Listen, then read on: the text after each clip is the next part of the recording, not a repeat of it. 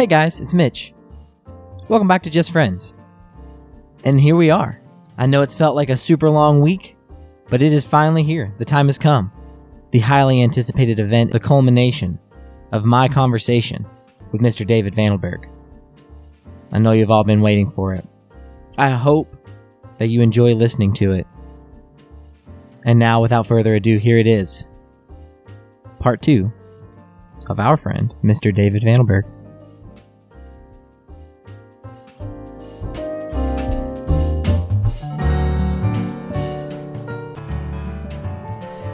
There's a lot of our friends who have had varying success in college. Yeah. There are some of our friends who started college and weren't able to finish it. There are a lot of our friends who started college and just did it exactly how it's supposed to be done from start to finish and just nailed it. But you and I were in college for a long fucking time. It was a freaking career. It took me like 8 years to get a bachelor's degree. And like I never got good at it either. Gosh, because I remember even like even graduating was just a pain. Because I remember like, all right, I just like we had to write like a 25 to 30 page paper on like a topic. It was like the first time that like I felt like you're basically becoming like an expert in like something specific. Like it was like a minified version of like becoming like a doctorate in something. Right. And so I did mine on like racial profiling or whatever. And I remember I was like studying like way more. I probably did more work on that than I ever did in the rest of college. And so like I spent a lot of time and I made sure that I had this like thing nailed down. And I was like, I'm gonna wait around on the last day of school and I'm going to turn this thing in. Yeah. Well, then I also had a like intro to like journalism class, something super easy that I knew was going to be super easy. I could just knock out. And so I had a 2-page paper due. So I'm like writing a 30-page paper. So I can obviously write like a pretty considerable amount pretty easily. Mm-hmm. I had a 2-page paper due that day, the same day that the 30-page paper was due, to like on some random topic for this journalism class. And the professor said that if you don't turn in this 2-page paper, he's going to mark it incomplete and you won't get a grade until you turn in the 2-page paper. So I remember I waited around at school. I was like, I'm going to wait around, turn in this paper, and then wait around a couple more hours and I'll go turn in the stupid 2-page paper and then I can just be done. It kind of like almost like signify that like as I hand in the last piece of paper that I'm done, you know? Mm-hmm. And, so I even like stayed around. I wrote the 2-page paper while I was there that day. And between the time I walk in there, hand it in to him, you know, and then I leave. Well, then a couple days later, I get an email from my advisor and she's like, you know, you can't graduate with this incomplete. I'm like, what do you mean? She's like, you have an incomplete on here. I'm like, is it from, you know, the criminal justice class? She's like, no, it's from this intro to journalism. I'm like, you gotta be kidding me. Like this stupid intro to journalism class I took because it was so easy that it's going to hold me from graduating. Well, it ended up like the professor, like I emailed him. I was like, hey, I turned in this paper. I remember you talking to me about this. Because what happened, there was two papers due that day. Yeah. One that was like our normal like weekly paper and then a project paper.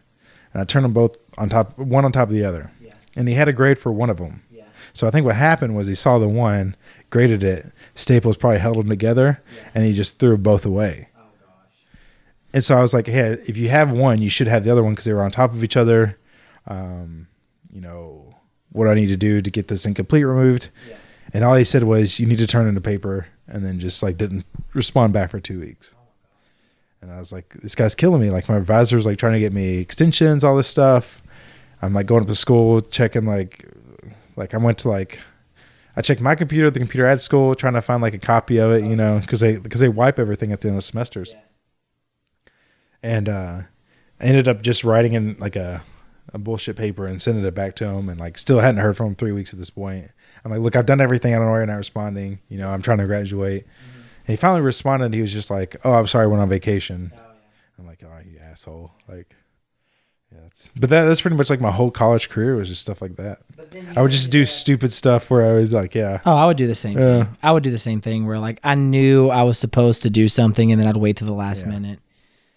I think the biggest like turnaround for me was a political science class. Okay. And it was one that I like had to take just because I kept putting off other ones. Yeah. So I eventually had to take like a 400 level political science class, which was a different, it was similar to criminal justice, but it was like a lot different. It was more geared towards people who wanted to get into law, which was really cool because it ended up helping out Like I feel like everybody who took that, it changed their trajectory a lot because it was set up more like a debate. Okay. So he would show up.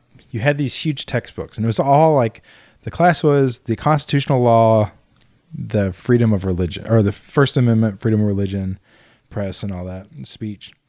And it was mainly we only talked about freedom of religion and freedom of speech. And the book was probably around 2,000 pages thick. Just nothing but cases. Oh, case studies from the Supreme Court on these topics. So what happened was he would just show up at like the class was at from 7 o'clock until 10 o'clock. 7 a.m. until 10? No. 7 at night until 10 o'clock. Man, that might even be worse. How often? Even twice a week. Okay. And so what would happen was he would get there at 7 o'clock and meet like on the dot, would start talking. As soon as he walked in those doors, he would just start talking. So you had to have your stuff ready at 7 o'clock. And he would talk till probably about 11 o'clock at night. So an hour passed when you were supposed to leave. Holy crap. Yeah. And he would just do nothing but talk. And then he would talk about these case studies and we just randomly call on people. And what he would do is he would call on you and then you either knew the answer or you didn't. And if it looked like you didn't know the answer, he would just immediately cut you off and call on somebody else. Oh, but then when you answered, he would give you a grade. Yeah. He would say like gold star, silver star, bronze star. You probably need to read a little bit more. He would say stuff like that. And I remember going there and immediately just being like, okay, I don't know what's going on. Like I've never seen a case study in and they're really boring because they're written like a lawyer would write them. Yeah. So that was the main thing. And the other thing was, as a political science teacher, he hated criminal justice students. So I remember him calling on me and me giving an answer and then him just saying, well, you maybe just need to read a little bit more. And he went on and called somebody else. Yeah. And then made it a point when they answered to be like, gold star, and then looked at me. Oh man. And I was like, okay, like, all right, this bitch, I get you. So I'm gonna take you down. So I remember I would just like study like way harder than I needed to. And then you had to not only learn the stuff, but you had to learn to talk as like a lawyer would talk or as a professor would talk. And his tests were really hard because he would give you 5 questions. These 5 questions would be like over like 300 pages of text because they're all like case studies, and you had to figure out the trajectory of a certain like thinking in law. And he would only pick 2 of them. So you had to study all 5 and he would have 2 of them that you had to, yeah. So I remember just like I would study I would just stay up at the school. Like I think my last class was usually at like 3 o'clock and then I had like a 7 o'clock. So I would just go to the library and just study and then I'd go. Well, one time I went there and like I just started, he like called me randomly and I just answered. I knew everything about this question. And like I even knew like his follow-up question before he asked it. And like I said it. And he just goes, very good, Van Tilburg. Bronze star. Oh! I was like, fuck you. Man. But then like he kind of gave me a smile and I'd see him around school and he'd be like, that was a very good job the other day. Yeah. And it's like, yeah, bitch. It's a freaking criminal justice. But anyways, what was cool about that was it ended up like changing like me and a couple other people that were in that class that I also had other classes with. It changed the way we approached school to the point where we even started thinking like lawyers, because we would take other criminal justice classes like criminal defense or like forensics. And we would have to do like little mock courtrooms. Mm-hmm. And one was Casey Anthony. Oh. Yeah, that was a cool, because that was a cool one because when it was happening. Yeah, this one was happening, but we did. No, it was right after it happened because we had the whole thing that had all like the stuff that was. Oh, okay, yeah. And so, I was part of the defense, but because like everybody hated Casey Anthony and knew about it, I knew everything that the prosecution was going to throw at us. Yeah. And I remember I just shut the whole thing down because the head prosecution was like, well, you need to prove why this doesn't matter. And I was just like, well, actually I don't have to prove anything. It's your burden to prove beyond a reasonable doubt that my client did this. Mm-hmm. And the press was like, damn, it's a pretty good point. And they couldn't, so they shut it down. But where it carried off into other classes was we had a social psychology class. And it ended up being more like a English class because we had to write papers every week. Because it's like one of those where it only meets it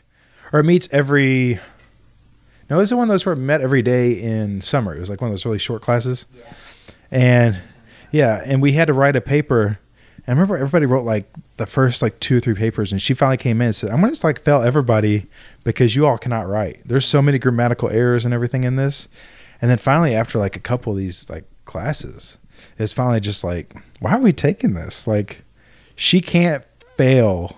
Like, she could literally fail all of us for this, but there's no way she would want to, because we would all just go to the dean and say like, hey, this is social psychology. We're not even being graded on content. So one day she shows up and she starts to do it again. And we just all were like, no.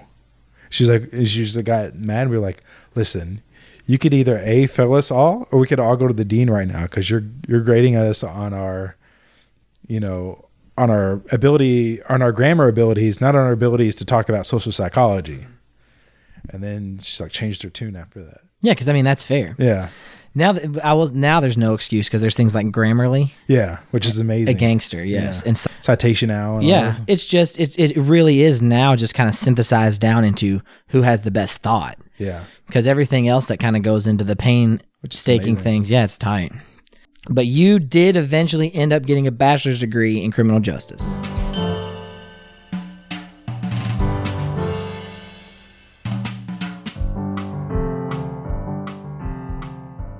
All right, guys, we'll get back to the show in just a second. Now, I know it might seem a little bit weird for me to do an ad for my own podcast on my podcast, but I think there are a few things that I'd like to share with you guys that I haven't done a good job of expressing so far. First off, if you're listening to this, thank you so much. I'm so excited that there's so much interest and energy right now surrounding this podcast. And I hope that excitement means that you guys see the value in it. There's just not enough chances for us to have conversations like these. And I really just want to try to make my friends more accessible to each other. And that's where you come in. I've been trying to share this with people to the best of my ability, but I need help.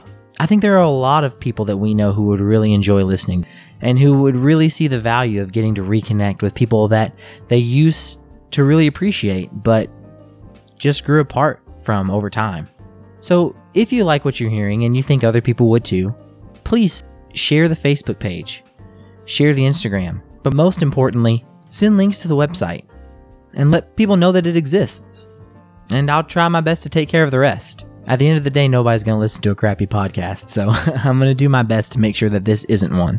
And if you're listening on iTunes and Apple Podcasts, please leave us a rating and a review if you have time. It actually really helps. It moves us to the higher up in the search queue when you search Just Friends. You might have noticed there's quite a few Just Friends podcasts out there, so the higher up we get in that list, the better. Again, I'm so grateful for all of you that are listening to this. And if there's a specific person that you'd like to hear on the show, let me know. I've been talking to a lot of old friends recently, so I won't take up any more of your time. I love you guys. Thank you all so much for listening. Let's get back to the show.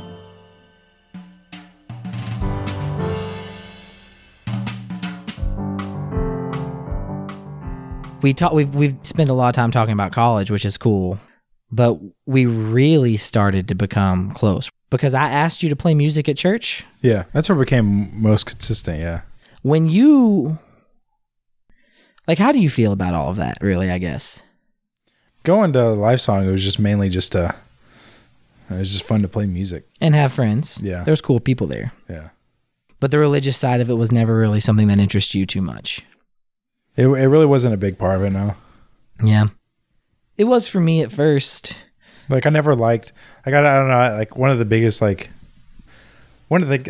quit playing music because mainly, I got really busy, but also I just felt disingenuous in the way that I hated playing the music. I hated the music we were actually playing. But then, I was like, okay, if I'm looking at who needs to be in these positions, it doesn't need to be me. Mm-hmm. So that's why I kind of stepped back. And I can appreciate that. And I want to let you know, and Jeff know, because he might be listening to this too, that when you guys left, the only thing I felt was envious. Definitely not angry or disappointed in you guys at all. But I was at a wedding not too long ago with Sarah, and we ran into a guy, and I started chatting with him, and he was a really nice guy. And he told me that he was a youth pastor for a church. That was his job. Mm-hmm. But he also told me that he was an atheist and that he didn't believe at all. Yeah. And I asked him, and I hadn't told him about myself. This was just something that he was dealing with, and I hadn't really confided in him about that I was in almost the exact same situation. And I asked him how he reconciled himself with it.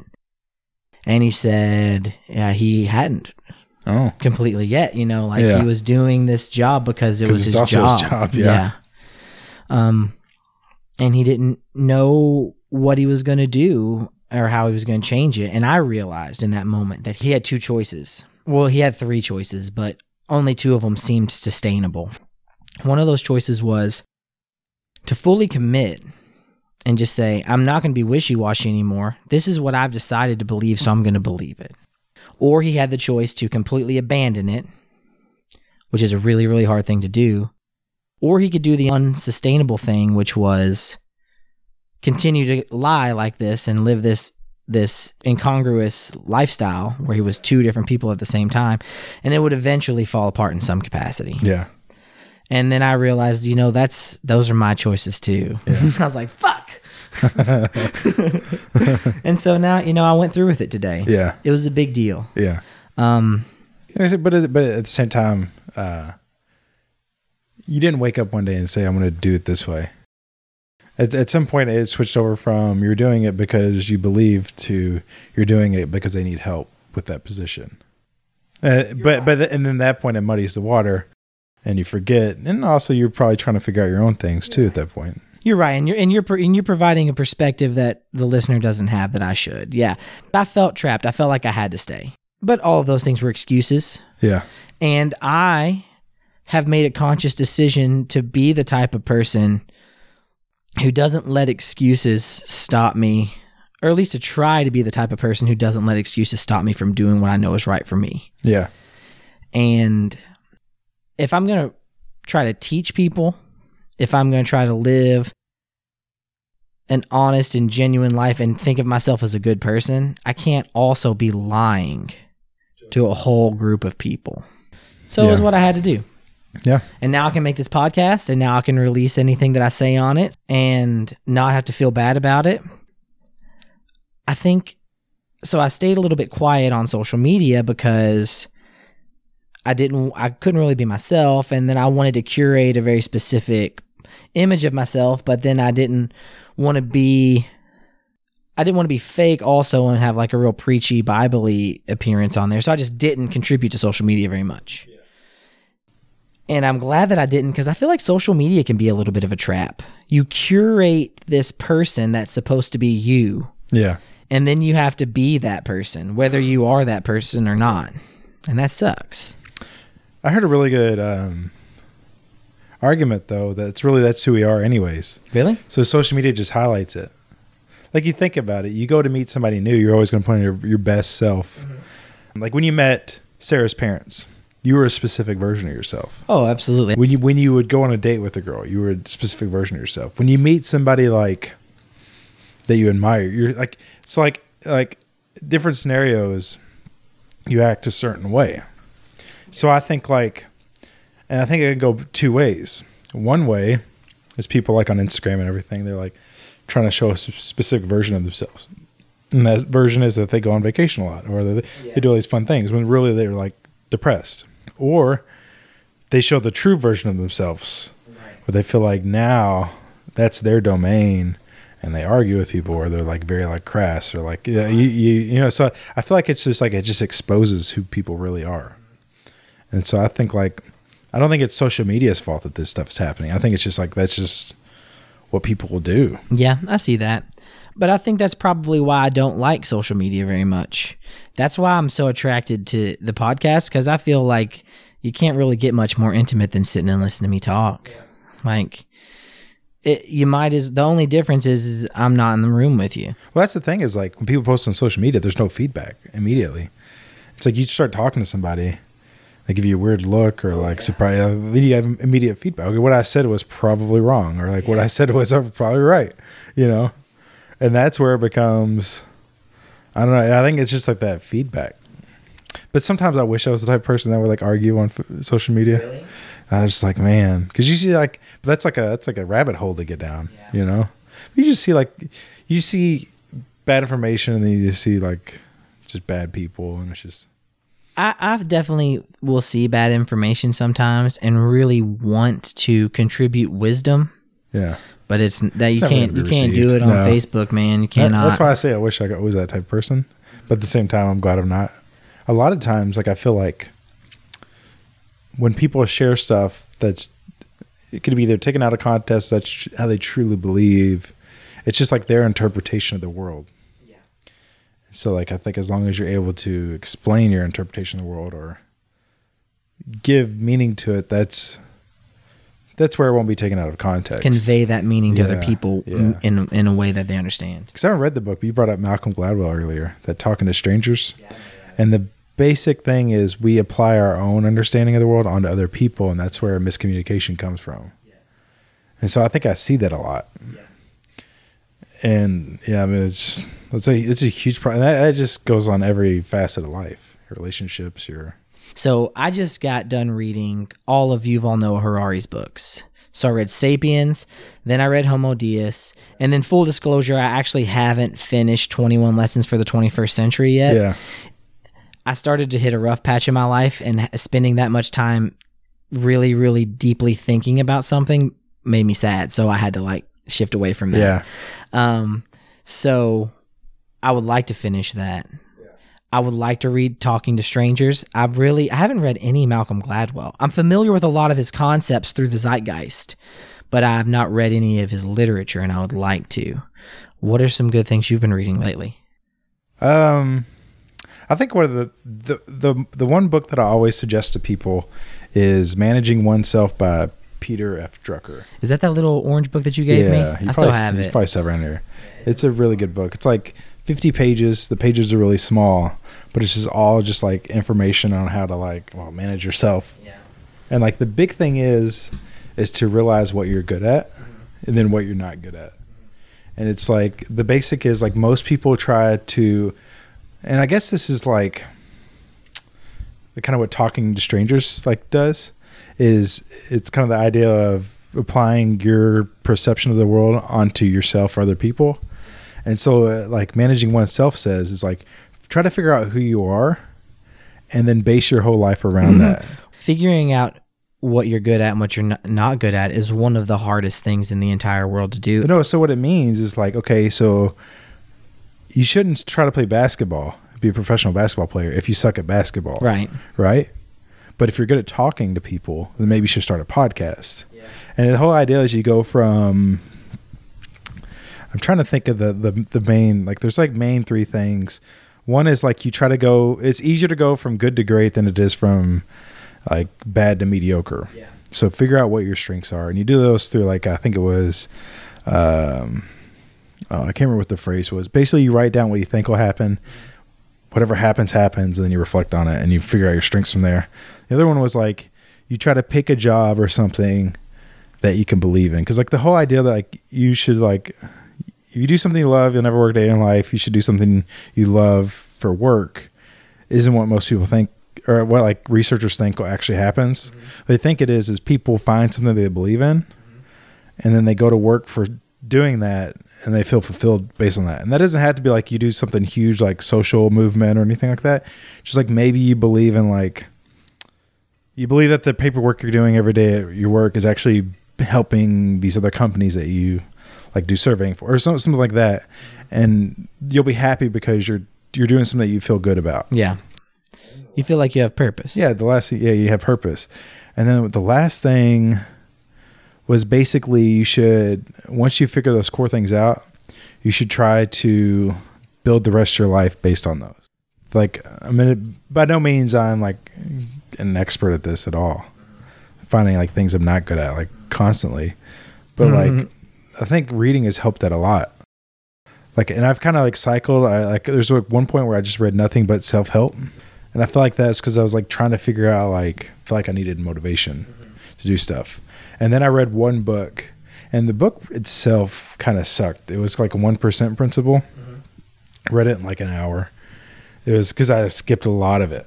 Yeah. And it was the only thing I took from it, and that's really what I kind of started to think that every book I read, I should go into it knowing what I want to take from it. Yeah. And so the one thing I took from that book was it had this little like diagram, and it had motivation written out and it had action. And it was like, most people think that like a motivation leads to an action. Yeah. And then it was like, well, what really happens is when you don't have motivation leading to an action, you need to take an action.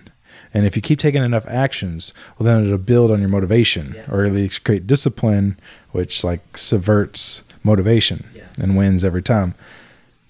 And so once I started to learn that, I was like, well, I really don't need self-help books. Yeah. Like you can only have like so many like, I don't want to say feel good moments, but like people like telling you like, oh, you can do great. You know what I mean? And then it just becomes like the same thing over and over and over. So then what I started doing was I just started reading a lot of like psychology, learning why people think certain ways. And then also just reading a lot of like, didn't read a lot of biographies, but I would read a lot about people's stories and like a lot of like kind of philosophy around that.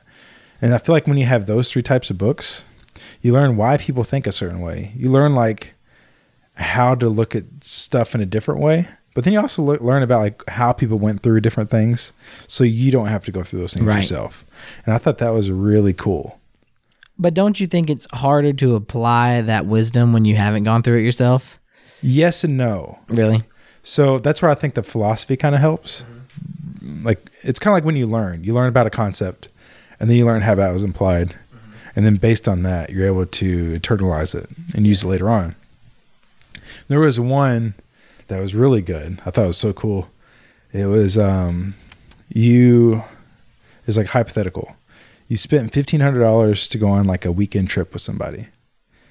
And then over the course of time before this trip comes up, it's non-refundable. You know, you've already paid for it. You turn out you both hate each other. Maybe it was like a breakup or something. Do you go on the trip even though you're not going to have fun just because you spent $1,500? Or do you stay at home and just lose the $1,500? Are you asking me this question? Yeah. Can I ask us some questions? Yeah, go ahead. If I go on the trip, is it certain that my partner's or my ex-partner is also going to go on the trip? Yeah. So they might even go on the trip without me? Yeah. And I hate them. Yeah. I can't stand them. You guys can't be They're together. not a person that I want to be around. You don't want to be around. I would give the $1,500 up. Yeah. That's what I would do. Why? Because at this point in my life, $1,500 is a lot of fucking money, but nothing is worth my well-being. Yeah, exactly. Yeah. So it was like, so like the answer, I think it was Warren Buffett. This is what it's from. Warren Buffett talking. He's basically saying, okay, if you go on the trip, you just spent $1,500 to be miserable. Yeah. If you don't go on the trip, you spent $1,500 to get the freedom to do whatever you want that weekend. Yeah. And to be happy. Yeah. The potential to be happy, you know? Yeah. And so it's like, if you're digging a hole, why keep on digging when you want to get out of it? Yes. And so it's like the sunken time fallacy. Mm-hmm. So you could like read a story about like somebody who like sunk a time fallacy and learn, okay, well, I need to not do that anymore. And then you start looking at the stuff that you're doing in your own life and deciding, okay, is this something that I want to keep doing just because it's supposedly easy, but really it's not what I want to do? Or like I'm wasting more time and it's taking away time and resources away from what I could be doing. Mm-hmm. And so that's like some of the stuff that I started to figure out from these books. Mm-hmm. Right. I think other people are better at seeing what you're good at and what you're not good at. And that's one of the things it says to do is like reflect with other people. Cause I don't know. I feel like I'm the worst person to talk about this. Cause I know, like, I'm sure you've seen it. I know my family talks about it and Sharon talks about how like my biggest hobby is like new hobbies. Yeah. Or like trying new things. Like I always have a new thing. Yeah. But like doing that, I figured out a lot of stuff that I'm not good at. And like the other day, they were joking around and they were like, oh, you don't finish things. Yeah. And I was like, yeah, I don't finish things. But like also I know when to like keep pursuing something and when not to pursue something. And I think that's just like a big one is knowing what you do or don't want. Mm-hmm. There's a lot of wisdom there, and it matches up with other wisdom that I've read in other places. So like you were talking about how important it is to have purpose. And I recently read a different person with a very strange name, Johann Hari. I recently read his book, Lost Connections. And he talks about how anxiety and depression and addiction, which are particularly like have a particularly large impact on the community that I live in and that you live in. He makes basically the argument that the reason that people are anxious and depressed is because they feel disconnected from these very, very specific and basic needs that all human beings have. But basically it challenges this idea that we seem to have about anxiety, depression, and specifically addiction. We think of it as kind of like an illness, which it is. It's a disease in the sense that you're not at ease. But it's also a natural reaction to a state of being. He says that it's a natural reaction to despair. If you are desperate because you have lost your sense of purpose, you've lost your connection to community, you've lost your connection to meaningful work. And he lays out all of these examples of ways that these things are true, and they make a whole lot of sense. Well, so what you were talking about, like the whole despair and everything. There was a really good book called Everything is Obvious. Oh. And it was basically the whole idea of it. It gets pretty in depth. It was a very hard book to read, how in depth it gets.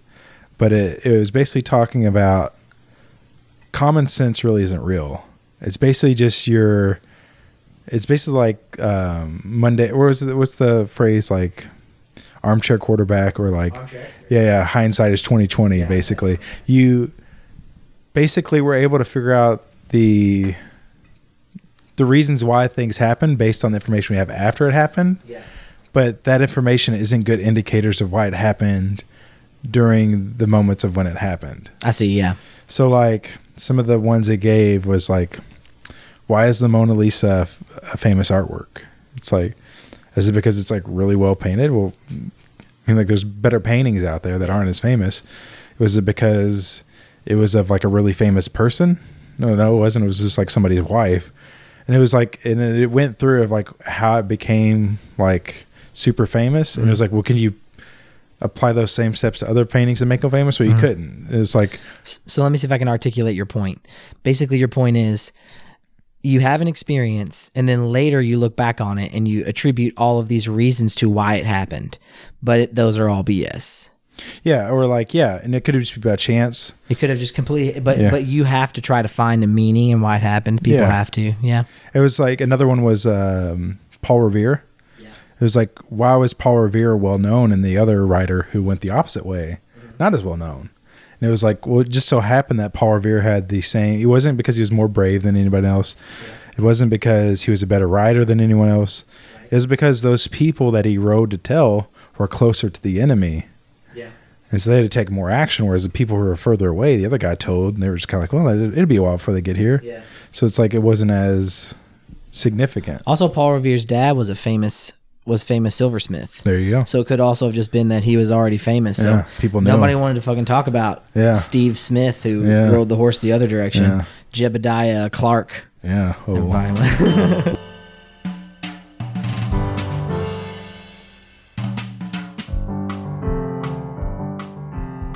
Hey guys, we'll get back to the show in just a second. If you haven't noticed, I've kind of gotten to this habit of making ads for people who I know who have small businesses.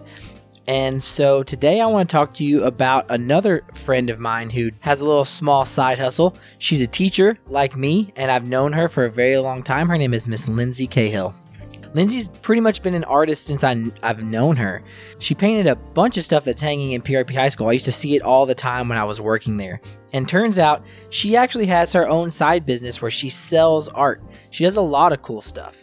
Her Instagram page is called Lens Full Art. It's LINDSFULART. And you can see all kinds of stuff that she has for sale on there. She has necklaces and earrings. She has full-on paintings, and they're cool. They're like themed. They've got derby themes, and they've got holiday themes, Louisville themes. There's animals. It's all kinds of colors, all kinds of fun. It's exactly like Lindsay. Bright, eclectic. It's really cool stuff. So that's Lens Full Art, LINDSFULART. If you want to check out all the stuff that she's got going on Instagram. And you should also check out her Facebook page at facebook.com/Lens Cahill Art, LINDSCAHILLART. If you want to see some of the other cool stuff she's got going on, And if you want to reach out to her, I think she's probably available at both places. So if you're looking for an awesome gift for mom or sister and you want to get some custom jewelry that you couldn't get anywhere else, check out her Instagram page, check out her Facebook. If you're looking for a cool door hanger or anything like that, these are perfect gifts. It's the kind of stuff you'd see at St. James Art Fair. So go check out her Instagram page at Linsful Art and her Facebook page at Lins Cahill Art. So that's LINDSFULART for her Instagram page. That's LINDSCAHILLART for her Facebook page. Check out all of her cool stuff. She's got pictures, she's got videos, she's got jewelry, she's got all kinds of cool arts and crafts. Go check those things out and show her some love. All right, let's get back to the show.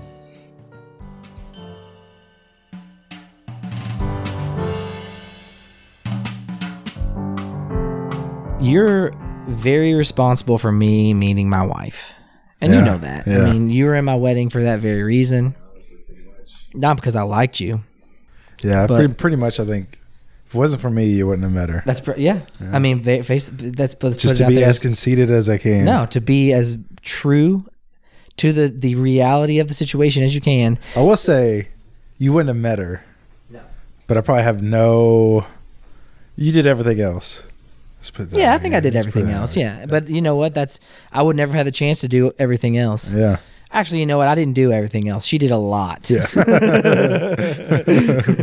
But basically, the story of me meeting my wife is you and I were both single. I had just come out of a long-term relationship. You and I were both single at the same time, and you were active in the dating game. I was not, but you had more game than me, so I thought I'm gonna hang out with Dave because Dave definitely will help put me in situations where meeting a girl will be possible. Yeah. And I was ready, maybe for the first time in a very long time, to actually be trying to meet a girl and like build a relationship with a girl, because I was finally over this super long-term emotional relationship that I'd had since I was like in my teens. Yeah. And we were going out a lot, not having very much success. Oh, you were crashing and burning. Yeah, it was bad. I mean, we were getting a lot of phone numbers, but sometimes they were fake. Yeah. I definitely got a fake number. You could remember their names. Well, that was just me, just being inconsiderate. I just want to tell that story first. Okay, let's tell it. Go ahead, tell it. Okay. So, going out with Mitchell, having a wingman, I watched Mitchell forget a girl's name. Was it the same girl? No, it was back to back. That's what it was. Was it 2 or 3 times? It was twice. Yeah, it was twice. So the first time, I get it. I think I had shown up to this place. This tap room. Yeah, it was tap room. That was our main spot. Yeah, right. I had shown up to this place, and I was gonna get something to eat. Yeah. And I was like, Mitch, show up whenever you want, but get here as soon as you can, because there's these really 2 hot girls. Oh yeah. Having dinner, right?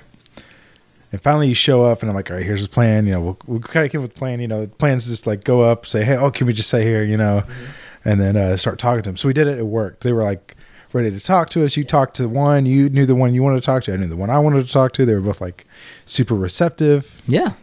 It was kind of loud, so I get it. You know, we're talking. We go to leave. I get my girl's number. Mm-hmm. You go to get your girl's number. You call her the wrong name. I did. Now, to your defense. Do you remember her name? Yeah. Her name was Meredith. Meredith. I only remember her name. I remember her name for 2 reasons. I called her Mary Beth, didn't I? Yeah, you called her Mary Beth. Ah. Because of how bad it was. Because like it was just like everything is screech halted. Like I noticed, she noticed obviously, and then her friend noticed. I called her Mary Beth. And I was like, oh no, Mitchell, you just ruined for both of us. Oh no. Thankfully, she was like, it's okay, it's loud. Because it was loud. Yeah. But it wasn't loud when we first started talking. No. She gave your number. I think that didn't pan out. And I dogged you hard on that one. Yes, you did. So hard that I deserved it. That you never would figure it out. That it would never happen again. Yes. Can I say though that she had a very specific job and never would have worked out with us? Yeah, anyway. It never worked out. Yeah. But anyway. Yeah.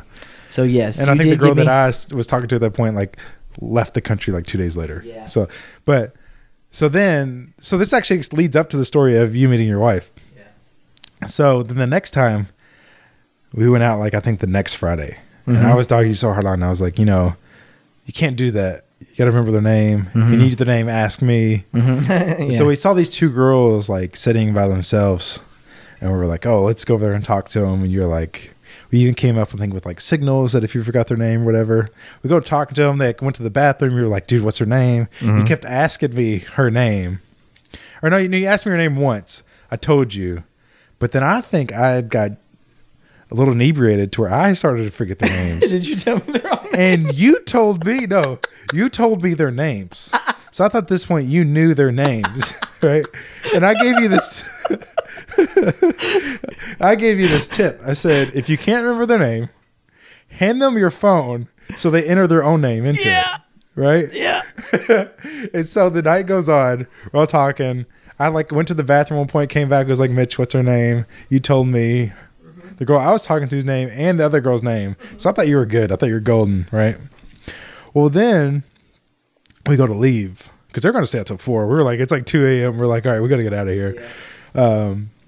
We go to leave. I'm like, do the phone thing, So you do. You entered the wrong name into your phone. I did. And then I handed it to her. Well, here's the thing, Dave. We had confirmed multiple times throughout the evening that this was this girl's name. Yeah. And so I was feeling pretty confident. So I thought, do I hand her the phone with no name in there and let her think I don't know her name? Yeah. Or because I was confident that I knew her name, do I put her name in? Yeah. And well, it was the wrong name. Yeah. So it's a crash and burn. Yeah. Okay. So that was the first part. So that'll be the first part going into the meeting. Your now wife. The other one was you would always talk about education to all these girls. Yes. And I would never see girls lose interest so quickly than when you started talking about education. And it got to the point where you'd talk to so many girls about it and they would just like ditch us. That there was one time this one girl was super into it, but you weren't into her. Really? Yeah. I think you were super drunk at this point. Oh, really? One night. I think we just like went out. It was like the night before. It might have been the night before Derby or something. I remember it was like crazy night. But I don't remember this. We go out and like you're talking to all these girls about education. They're all like walking away. We got to go to the bathroom thing. Well, this one girl, she's like super into it, talking to you about it. And at one point you come up to me and go, I like her, but she's annoying. She keeps talking about education. we get into the Uber later on and you're like, man, I can never get any girls' numbers. I was like, you literally had a girl like begging to give you her number, but you wouldn't because she said she was annoying for talking about education. I was so mad. All right, so this leads up to you and your wife. Wait, was she cute, Dave? Yeah, she was cute. Damn, what the fuck was that? Yeah. Oh, well, I'm glad it didn't work out. Yeah. It's probably better it didn't work out. Yeah, Sarah. She's it worked amazing. out nice, yeah. So this all leads up to, I think, a couple weeks later. We go out. Normally we do karaoke. Yeah. You want to do karaoke. I'm a fan of karaoke. Yeah. Well, we get there and you're like, man, I don't really feel like being out. And I'm like, look, we came out here to talk to women. I was grumpy. Let's go somewhere to talk to women. I think you were just grumpy because it's hard to like strike out that many times. Yeah. And we had gone out the night before. Yeah. And struck out. Yeah, that's what it was. Yeah. And this night it was rainy and gloomy. Yeah. And I just wasn't feeling it. You weren't feeling it. I was like, look, let's go to O'Shea's. There's always tons of women at O'Shea's. We'll just talk to some. I like O'Shea's because you could dance at O'Shea's. Yeah, and I was like, look, you can dance? I think I even said that. I was like, I'll pay for your cover. You did. So we went, I paid for the cover. We get in there and you're like, nobody's dancing. You're like, man, I really just want to go. I'm like, look, if we'll talk to one group of girls, you pick out who. If they reject us, we'll leave. We'll go do something else. If they don't, then good. We've talked to girls and they want to talk to us. Well, then you turn, you point to a girl in a blue dress, and we walked up to her, and it was Sarah. Mm-hmm. She still has that blue dress. She does, so that's good. So we start talking to her. I think I asked her about 6 times what her name was in front of you. It's like, what's your name? Oh, Sarah. Sarah what? And she said it over and over and over. And then she kept talking about education with you, and I was like, yep.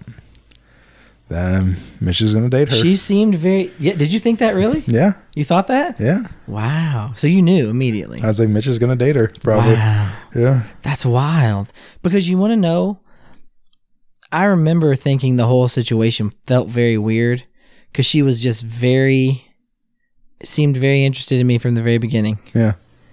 Isn't that weird? Yeah. Why would she be interested in me, Dave? I don't know. She was like, it was, I really don't know. Something we all ask ourselves every day. So we were, I remember you got her number. Yeah. Or you exchanged numbers. And literally the moment we left, it was so annoying because you're like, should I text her? Should I text her right now? Should I text her right now? And then she texted you like 30 minutes later. I think I texted her first. Did you? No, I think she texted you. I gave her my phone. No, I think you. No. You texted her, and I was like, that was a mistake. She's gonna think you're needy, all this stuff. And then she texted you right away. You guys were talking. She did. Yeah.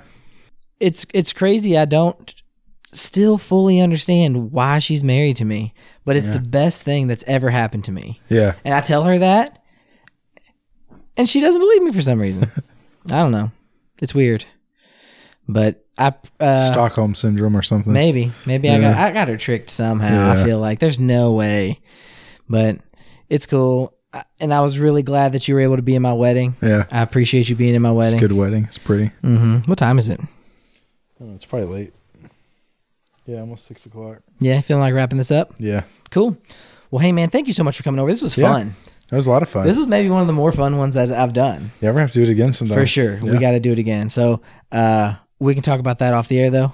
Yeah. Thank you so much for coming over, dude. Yeah, no problem. All right, man. I love you. Love you too, man. Bye. See ya.